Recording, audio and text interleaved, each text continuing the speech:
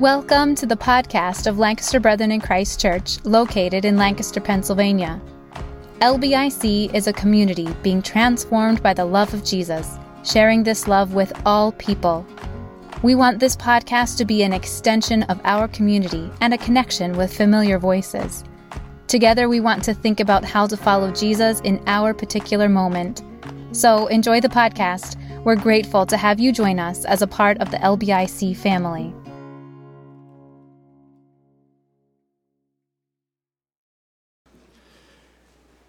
It would probably be good for us all to just acknowledge that every one of us has theological issues, right? Hello, my name is Joshua. I have theological issues. Maybe that can be the starting point for the community of faith, that we all have an issue or two theologically. If you have your Bibles, we're going to be skipping around. The passages are in your bulletin. We'll start off in Timothy, then move to Luke, and then move to Joel.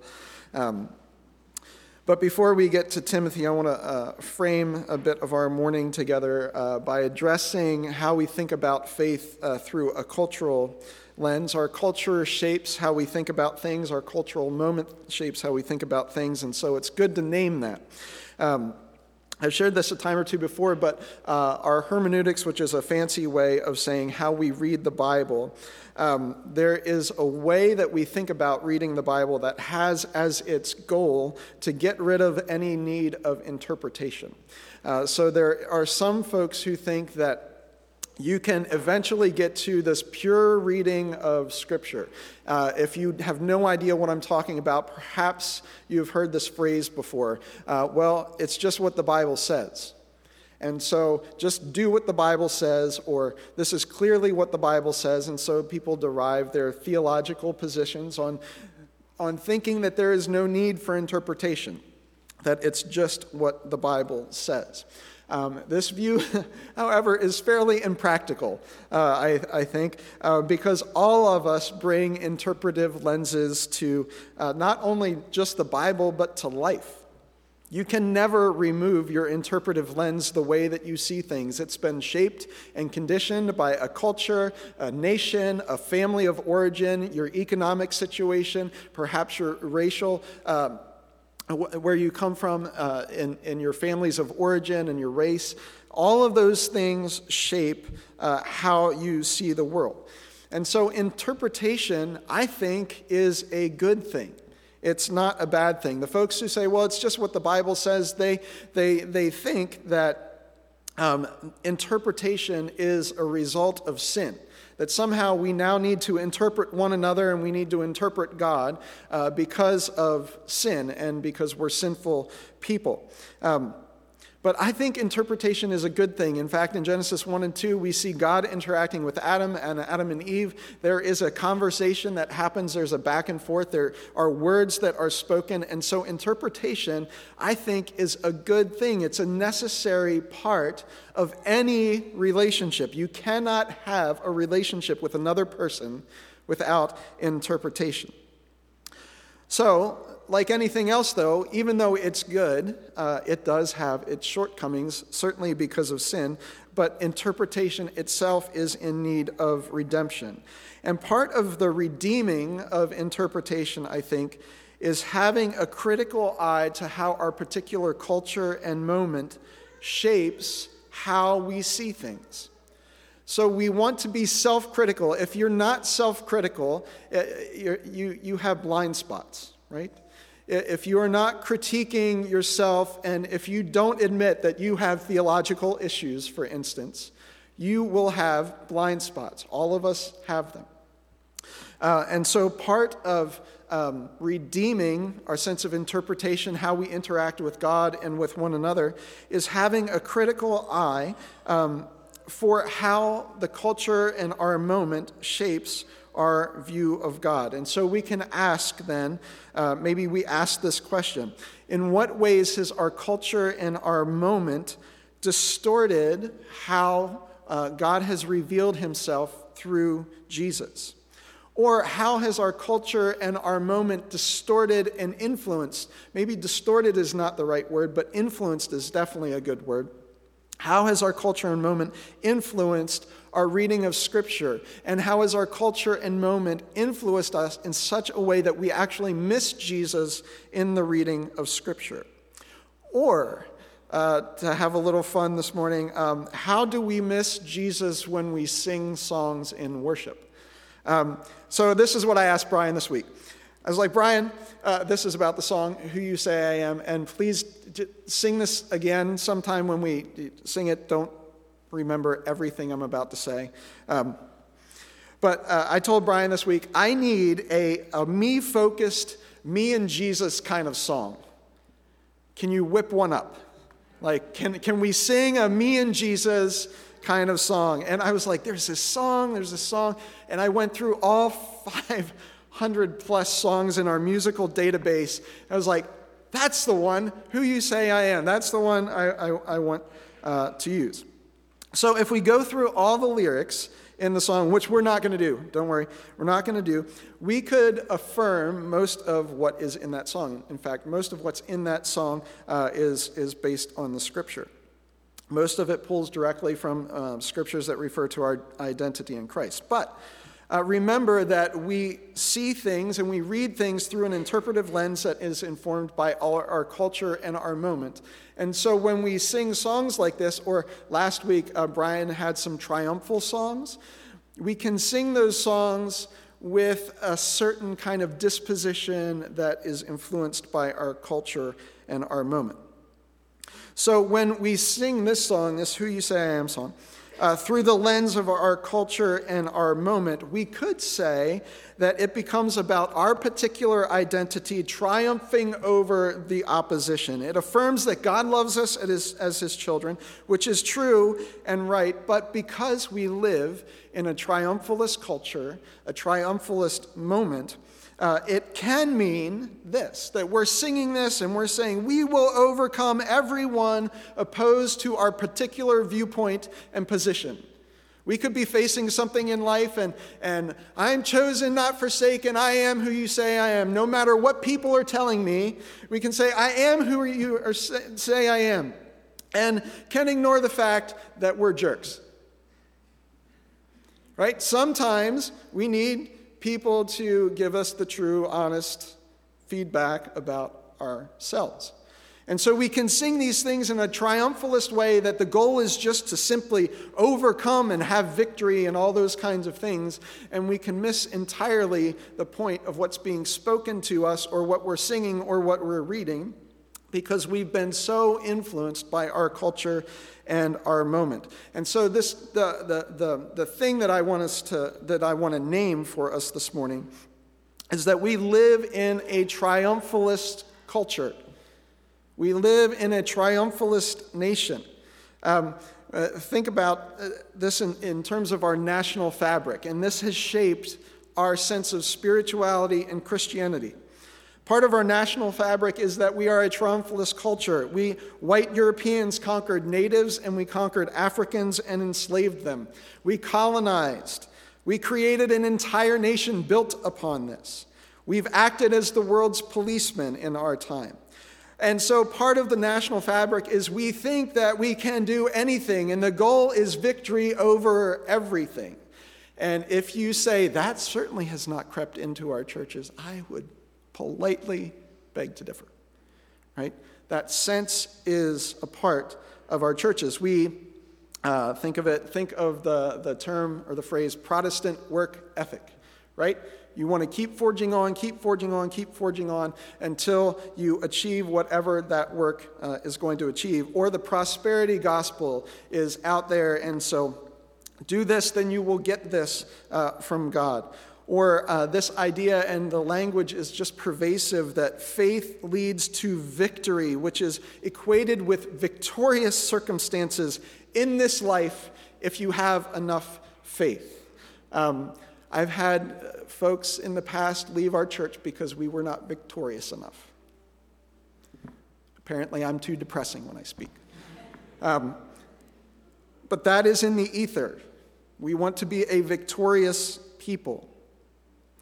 The scriptures that we're going to look at today, I think, offer a home to those who've had a hard time experiencing faith as victory over victory over victory.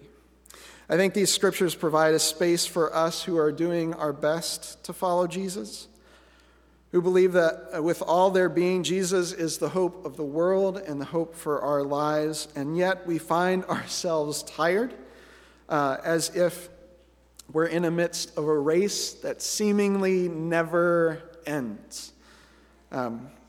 And so this imagery of a race comes to us in this New Testament passage that we're going to look at, just 2 verses from Paul to give us a picture in 2 Timothy chapter 4. It'll be on the screen, I think, behind me.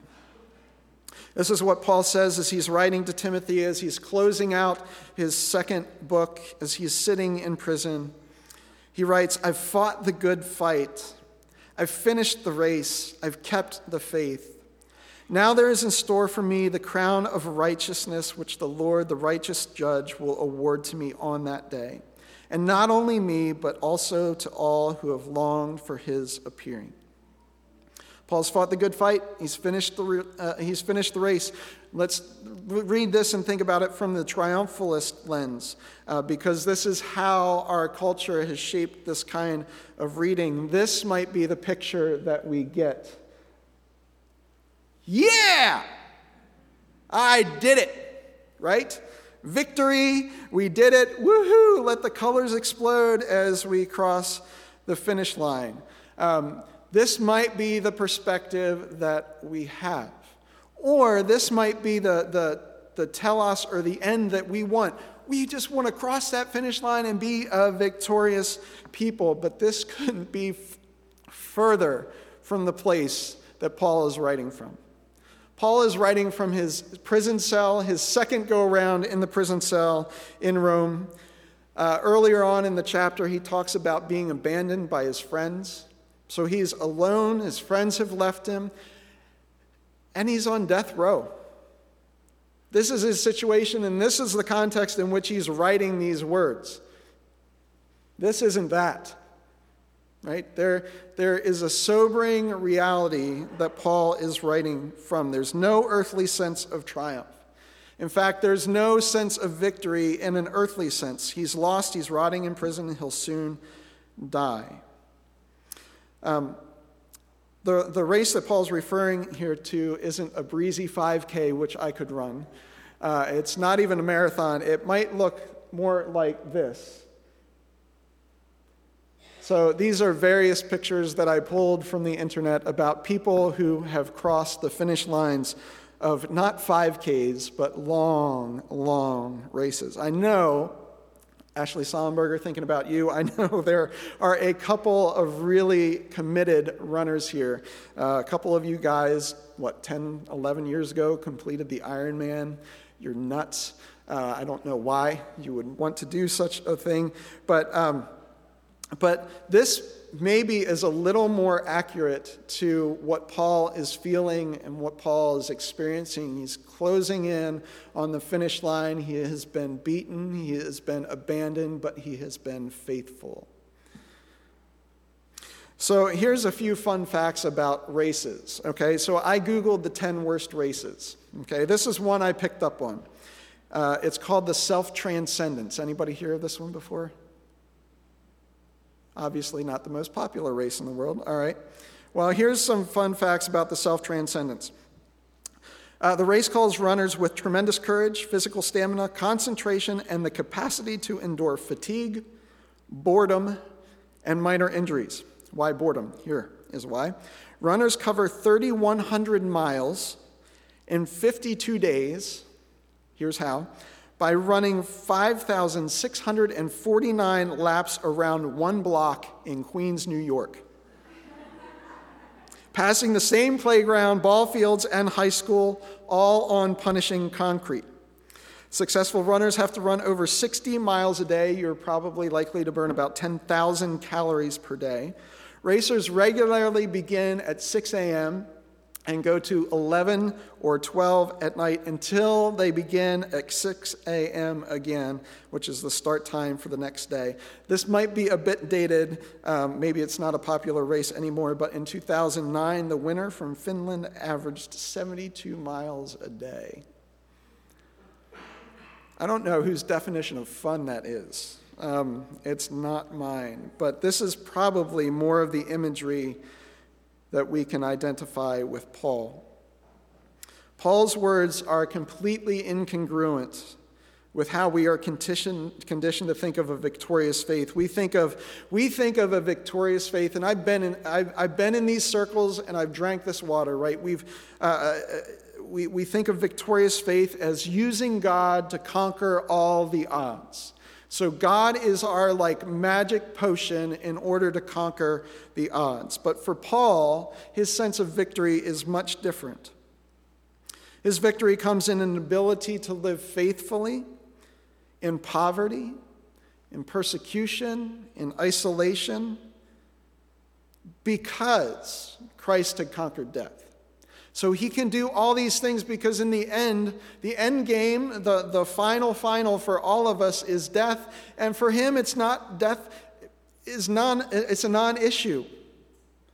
Because Christ has conquered death, and so he can live as he does, faithfully, with no longer anything to fear because Christ has conquered death. And so he says later on in verse 17, "But the Lord stood by me and gave me strength." I think this is a sobering reality for us as followers of Jesus in this cultural context and moment when the vision, I think all of us, if we're honest about it, have encountered over time, in one way or another, is a victorious and a triumphalist faith. So I think this is a sobering reality, but I also think it's comforting because I don't know about you, but I much more identify with the second picture of runners than I do the first. When I think of my faith and when I think of following Jesus, these are the pictures that I associate what this race looks like, not the first set of pictures. If you want to turn to Luke chapter 18, we'll go to our second passage, which is a parable of Jesus. And it furthers these two racing pictures with a story of two prayers. So follow along in this passage from verses 9 through 14. To some, so Jesus is speaking to a crowd here, to some who were confident of their own righteousness and looked down on everyone else, Jesus told this parable. 2 men went up to the temple to pray, one a Pharisee and the other a tax collector. The Pharisee stood by himself and prayed, "God, I thank you that I'm not like other people, robbers, evildoers, adulterers, or not even like that tax collector. I fast twice a week. I give 1/10 of all I get." But the tax collector stood at a distance. He would not even look up to heaven, but beat his chest and said, "God, have mercy on me, a sinner." I tell you that this man, rather than the other, went home justified before God. For all those who exalt themselves will be humbled, and those who humble themselves will be exalted. So let's look backwards here and begin with the idea that Jesus presents of being justified. What exactly does being justified mean? One of the more common verses probably that we would be able to associate with it comes from Romans 3:24, which says that they are now justified by his grace as a gift through the redemption that is Christ Jesus. And so here, justified means to be made right with God, specifically to be made right with God through Jesus. But let's track this a little further. More generally speaking, justified simply means to be made right, or there is a sense of rightness that comes along with it. When we want to justify our actions, for instance, we want to prove that our actions were the right actions. In accounting, justifying is also in accounting terms. It kind of means balancing the books or getting to the point where the numbers equal themselves out. If you're an accountant, you can't justify the books. You work and you work and you work until things are made right, until they equal themselves out. What's interesting about this parable of Jesus we just read is that justification also has another dimension to it. Speaking rightly about something. And this speech is descriptive then of an internal life. So what the tax collector and what the Pharisee are speaking reflect an internal understanding. And so there's this dimension of justification that comes from speaking rightly because that speech is reflecting something that is inside of us. When we speak rightly about something, we're accurately describing the situation. The tax collector was justified because he spoke rightly. He spoke rightly about himself, and he spoke rightly about God. He was the sinner, which was an accurate and is an accurate description of him. God was the giver of mercy, and is the giver of mercy, which was an accurate description about God. The tax collector recognizes and names his place of spiritual poverty. And as he names this and pleads for mercy, Jesus says he's justified. So as he names accurately himself and describes God as the one who gives mercy, this is what justifies the tax collector. And this is contrasted with the Pharisee. And these two characters themselves couldn't be more of a contrast. The tax collector is hated by God's people. Hated by God's people because they're taking advantage. The tax collector makes his money off the backs of the working class and the working poor. He can tax whatever he wants. They have to do whatever he says they do. And he passes on a little bit either to the temple or to Rome. And then he pockets the rest for himself. And those rates can be exorbitant, and the people feel this. And so the tax collector is hated by God's people, but the Pharisee, on the other hand, is the one who is instructed, is like the pastor to God's people. It's supposed to be the pastor to God's people, helping point people to God. And so these two people couldn't be more opposite, but just as Jesus does in so many of his parables and so much of his teaching, what he does is invert the things, invert our expectations of who is what in this parable. The Pharisee is not described as justified before God. This is what he prayed. Pharisee stood by himself and prayed, God, I thank you that I'm not like other people. Robbers and evildoers and adulterers, or even like this tax collector. I fast twice a week and give a tenth of all I get. And so we read this and we read pride. But if we only hear that, we'd miss part of what Jesus is saying here, because I would undoubtedly say this is true for all of us too. There is a measure of how we understand our relationship with God that we know what the Pharisee is doing here, because we do the same things. We measure our standings with God by what we do or what we don't do. And so he is in God's good graces because of what he is doing, and also because of what he's not doing. There's a diagram that or a little picture. So on the left there, this is the way the Pharisee thinks. And this is the way that we think, too, when we're not maybe at our best, right? We think if we do the right things, the works, then we will be made right in our standing with God. And so our standing with God, when I would suggest when we're at our worst, when we try to earn our way to God's love, God's acceptance, God's forgiveness, when we try to earn those things, it lies within our court whether we are justified or we're not. And so this is a very simplistic, on the left, understanding of the Pharisee who operates in a contractual relationship with God. He thinks what he has or what he hasn't done justifies him before God. But this is important. He's not justified. He's not justified. Because he has not spoken rightly about himself, but he's also not spoken rightly about God.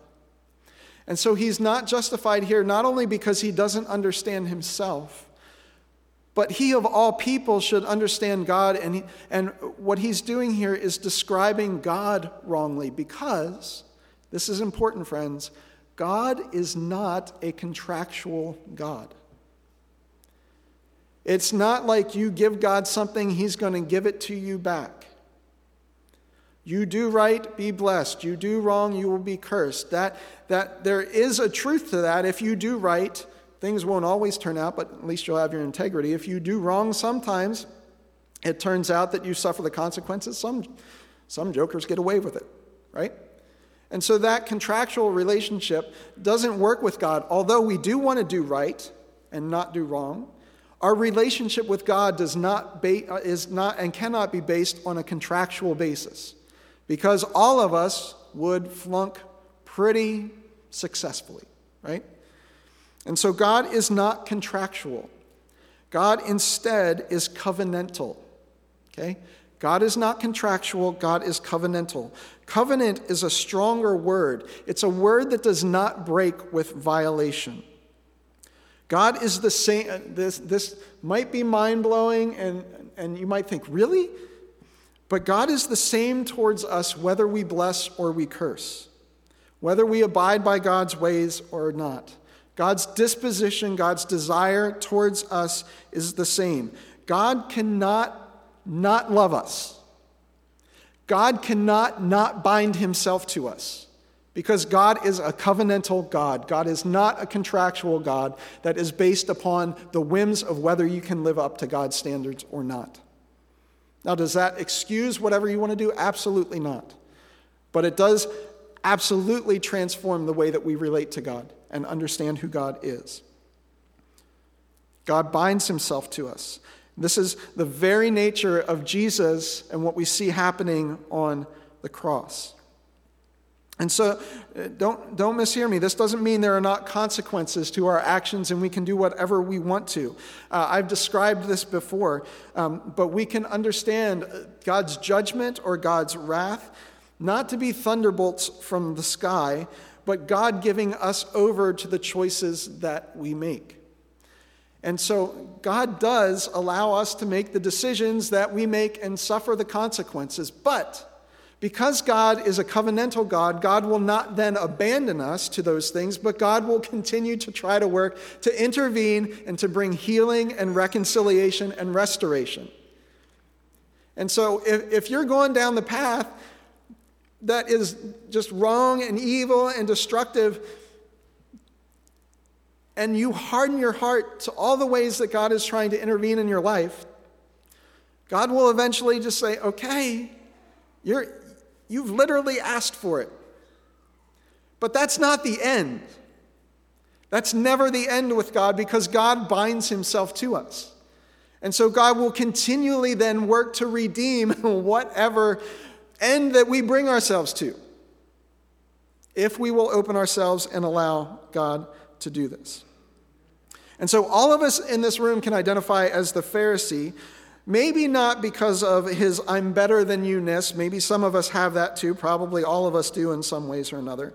But we're like the Pharisee because we've been conditioned to think in our human interactions, and we've placed this then upon our interactions with God, that in our human interactions, they're all contractual. It's what you give to me and what I can give to you.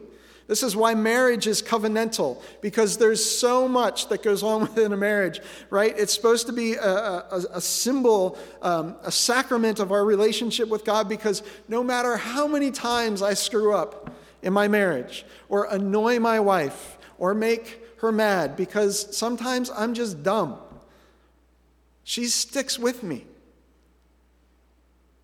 She's not here today, so you can't ask her why. But her love is not contractual. Her love is covenantal. Her love is covenantal. God's love is not contractual. God's love is covenantal. God is committed to us. Friends, this is good news, right? If gospel means good news, I think this is good news. God is committed to you even when you're not committed to God. God is committed to you even when you're not committed to God. And so on the right-hand side, you see this never-ending kind of circle, right? And so there's God, and there's the mercy of God that's just being dumped out upon us, right? And then we have our doings, some of which are good and some of which are bad, but we bring those things again to the mercy of God. Like the posture and the position and the activity of the tax collector is not the exception of the norm of the Christian life. It is the rule. There is something about God, God, have mercy on me. God, have mercy on me. That is a posture of honesty about our humanity. And that picture brings a great freedom because we don't then have to try to escape who we are.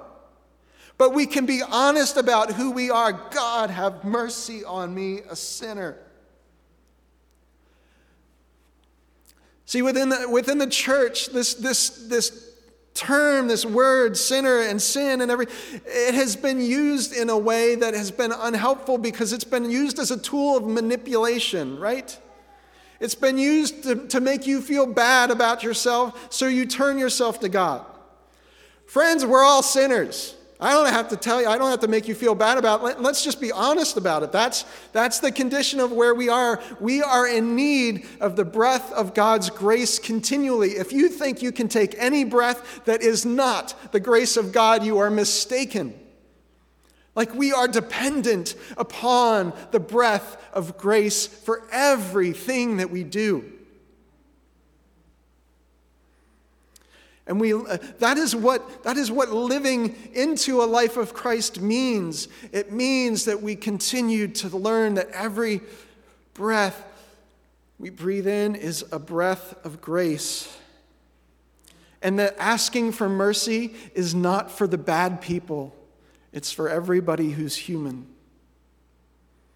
And it's received by the God who is merciful and desires to give mercy. Let's look at the Joel passage that Jane read earlier. There's some apocalyptic language in there, which can be a little daunting and confusing, but it's poetry, so read it as poetry. There's a picture that we want to gain from it. It's just the genre that it's written in. But there's so much here that is beautiful in what Joel says, the picture the prophet paints here. The people have experienced a time of physical, and this is physical and spiritual desolation. So the physical comes from all of their crops being eaten. There's this bad year that comes in, locusts, which are still a part of the world, apparently. I just found this out last week. Locusts still a part of the world, eating crops, all those kinds of things. They've experienced desolation, they've experienced famine, but it's a spiritual desolation as well. And so there's a plague that's come of locusts. They've been unfaithful to God. In other words, externally and interiorly, they are empty. And this is what Joel says. Be glad, people of Zion. Rejoice in the Lord your God, for he has given you the autumn rains because he's faithful. He has given you the autumn rains because he's faithful. These rains of grace can only come to us as we speak rightly, so to speak, of ourselves and of God. They come as we accept and confess, and as we join the tax collector outside of the temple from a distance far away and beat our chests and say, God, I am a sinner who is in need of mercy.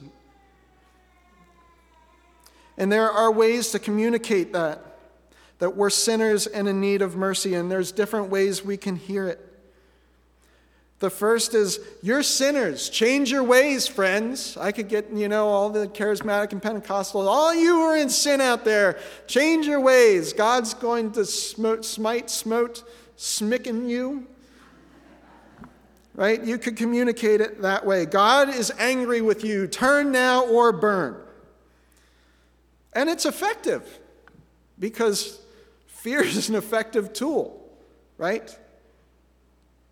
But I'm not sure that this message accurately reflects and communicates God's heart. Because you could also communicate it this way, friends, we're all sinners. You're a sinner, and I'm a sinner. But your sin and my sin does not keep God from us. It keeps you from God. Let me say that again. Your sin, my sin, does not keep God from you. There is a message that's out there that God is too holy to be around sinners. That message is completely contradicted by Jesus, who is accused of hanging out with Sinners. So our sin doesn't keep God from us, it keeps us from God. It is us choosing our own ways and our own paths. And friends, that way gets exhausting. It is exhausting because we're not that smart. You're not that smart to run your life. Maybe that would be a great confession for us to say, I am not smart enough to run my own life. 3 of you, that's great. We'll have to work on the rest. And to all you Pharisees out there who think you can run your own life. But your sin doesn't keep you from God. It doesn't keep God from you. It keeps you from God. Because the beautiful thing, friends, that this is the gospel, that God desires to be with you and to heal you. God desires to pour down fresh spring and autumn rains on your dry and thirsty soul. But it's only, here's the thing that we learn from Jesus here. It's only as we accept our weakness and are bent towards sin. It's only as we accept that we can receive grace. Otherwise, friends, we're not in need of it. And so it's in a place as we accept the poverty that is ours, the spiritual poverty that is ours. That's actually where the kiss of God happens. That's not where condemnation happens. That's not where God says, you really do suck. It's the place where God says, no, I really do love you. And so, being in touch and confessing those things about ourselves and the brokenness of ourselves and the sinfulness of ourselves and the waywardness of ourselves, in confession, that is actually the place where we meet God and where God meets us. I think this speaks rightly both of God and us. We are sinners and we are in need of mercy. And friends, God is so full of mercy. This is what Joel writes later on that Luke picks up on then in the book of Acts. He says this, and afterwards I will pour out my spirit on all people. Your sons and your daughters will prophesy. Your old men will dream dreams. Your young men will see visions. Even on my servants, both men and women, I will pour out my spirit in those days. Friends, this is the picture that Luke picks up on the book of Acts when the Spirit is poured out, which is the most beautiful picture of God with us, because it gives us this picture of this. You are the home for God. You are God's temple. And through the Holy Spirit, this third person of the Trinity, God desires to actually make God's home in you. In this life that is in need of some massive renovation, God desires to dwell there. God desires to dwell in my little shack with its leaky plumbing and everything else. Friends, God's a covenantal God. He's not contractual. He's covenantal. And Jesus is the ultimate statement that God binds himself to us, to you and me, to sinners. God binds himself to us. On the cross without sin, Jesus joined the place of sinful man and took sin into himself. And in return, through the Spirit, he breathes out. He receives your sin. He receives that, Lord, have mercy on me, a sinner. He receives that into himself, and he breathes out onto you mercy and grace. So friends, maybe we can confess today that we're sinners and that we're weak and that we fail and that we're broken and that we hurt and hurt others. And that would be the beginning place, I think, of where we receive mercy and grace, in the places of confession, confessing our weakness, asking and even pleading for mercy. Pleading for mercy, friends, it's not shameful, it's beautiful. I think God delights in it because he's like, oh, yes, my child, I've got something to give you. And it's honest. God, have mercy on me, a sinner, is the most honest thing I can say about myself. And it's the most honest thing that we can say about God, who is the giver of mercy and who is the friend of sinners. Amen.